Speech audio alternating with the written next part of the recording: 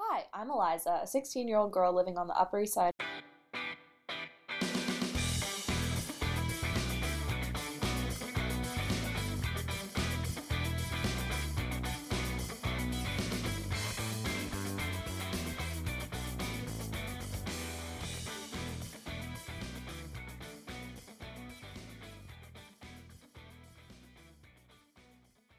The summer before ninth grade, I did this backpacking program called Knowles, where students from various schools around the city went to the mountains in New Hampshire and backpacked for 2 weeks. And it was really, really hard. You basically didn't shower or change clothes for 2 weeks. I don't know if I called it fun in the moment, but it was a really good experience looking back. And this past week or two, I have gotten back together with one of my friends from it, along with this other girl who goes to my school who went on the trip too, and we've all hung out, and it's actually been really fun, and it's made me realize how much I like having friends from outside of school. Another one of my friends outside of school used to go to Dalton, so she understands like who I'm talking about, and I understand who she's talking about. So something that made me think about is sleepaway camp, because there are still a few people who are super into their sleepaway camps. Like they post about it on Facebook all the time. They see their friends all the time. They do reunions all the time. And they just really, really love it and have gone for like 10 years and want to be counselors and things like that. And I never really had that experience with sleepaway camp, but I am jealous of it. So I was talking about that with my friends today, actually. And a lot of them were like, when they do summer programs, the people they meet and the times they have are so great that nothing can really compare to that later on. So I think that just made me really realize, like, how unique an experience it is to be with people for a long period of time, but not in an academic environment. And I'm kind of jealous of that, but who knows what I'll do this summer. So that is that. So that is what I'm obsessed with, having friends outside of school that you love. So what I am stressed about, on a totally different note, is the upcoming midterms that I will have to deal with. Just today, I got out on winter break for 2 weeks, and then when I come back, it'll be right into midterms. Basically, I take 5 classes, I think, maybe I'm counting wrong, and in 3 of them I have midterms. Because there's so much pressure that they actually stopped even doing a history midterm because people were just panicking and focusing on that. I mean, history is a really, really hard midterm to take, so they canceled that starting my freshman year, so I've never had to take a history midterm. But I can tell you that the final is very, very hard, involves essays and just a lot of memorization. I would say history is a class that causes a lot of panic for a lot of people, surprisingly. So I'm really worried about that. I mean, I have friends who go to different schools who just took their midterms, so they basically have nothing to worry about over break.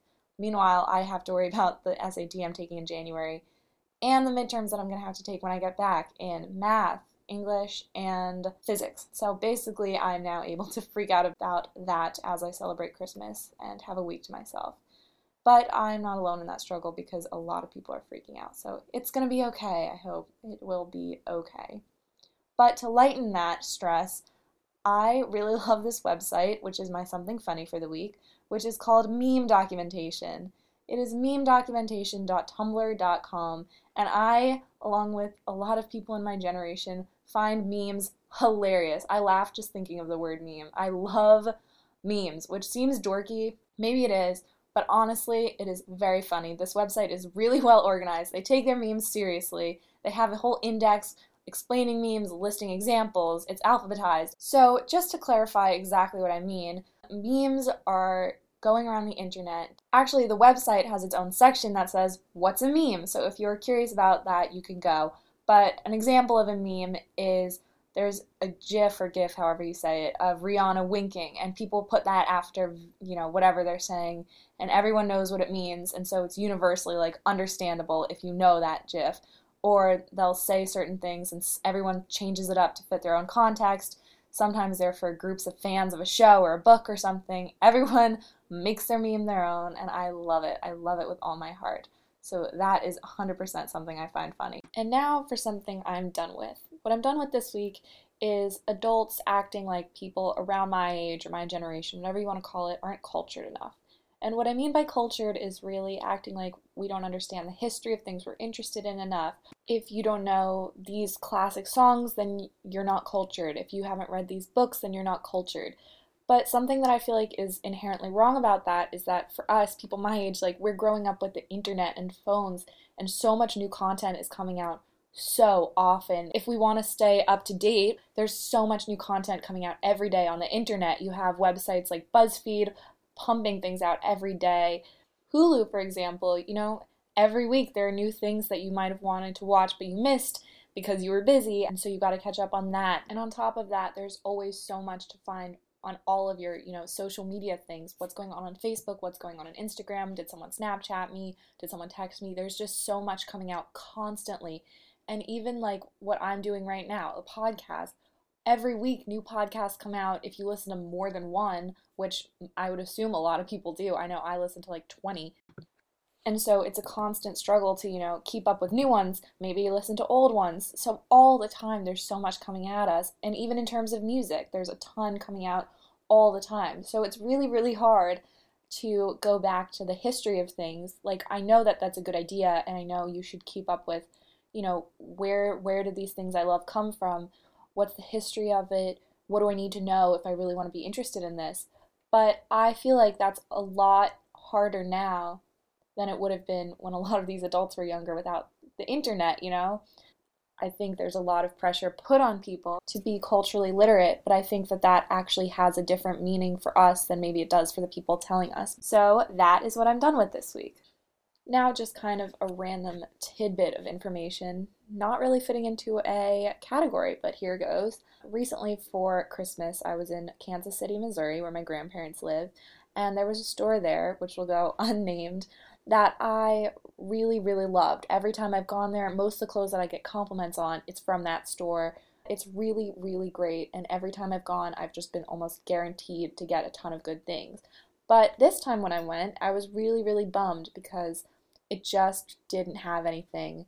And my mom was wondering what would have changed because she couldn't tell a difference. But for me, it was a huge difference. And so I feel like maybe it would be a good thing to explain what made them seem older, less maybe marketed to my kind of person. So a lot of it seemed a lot less unique, I think, is one of the things that drove me away.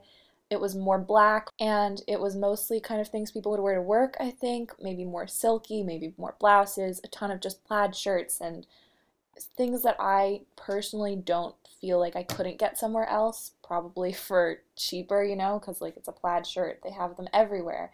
And I'd been used to relying on the store for kind of interesting, unique pieces that I wouldn't really be able to find other places, but now it was more t-shirts that said Los Angeles. I don't really feel like that's something that I need from that place or in general, but particularly from there, I've just been really kind of used to finding interesting things from brands that I like. Something else I noticed was a lot of the products they were selling that weren't clothes were more geared toward older people, like bowls. They were selling bowls or books on meditation or candles, and that's something that the people that they used to be more geared toward before wouldn't really be necessarily into. It wasn't toward like 16-year-olds, even though I liked it a lot. It was more toward young 20-year-olds, but now it seemed like kind of more 30-ish ages. It really just kind of had made that change to being toward, actual adults, which if that's the way they wanted to go, then fine, but I was just not sure if they really realized that they were doing that or not. And I think, I told my mom this, and she made a good point, which was maybe it's just hard to keep up the demographic that I am because we're really picky, as you can tell, and it's harder to get us to buy things, and, it's just a lot tougher, which I understand, so I'm not blaming them for any of this. But I do think it's interesting just to sort of point out what makes something older and what makes it younger. As soon as I walked in, I knew, like, this isn't going to be for me anymore. Even the salespeople were dressed differently. It just felt a lot less, it had a lot less kind of humor in it, if that makes sense. Less color, less kind of novelty things. Not novelty like something bananas, but just a lot less kind of excitement. It was just more black pants, black sweaters, black shirts, cardigans. I don't really buy cardigans, so when I saw those, I was like, this is not my place. So that was a big bummer, but you can't have a store that you rely on forever.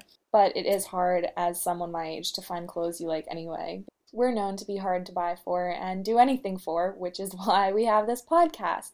So that is it for this week. Thank you for listening, and don't miss next week because who knows what we'll be into in 7 days.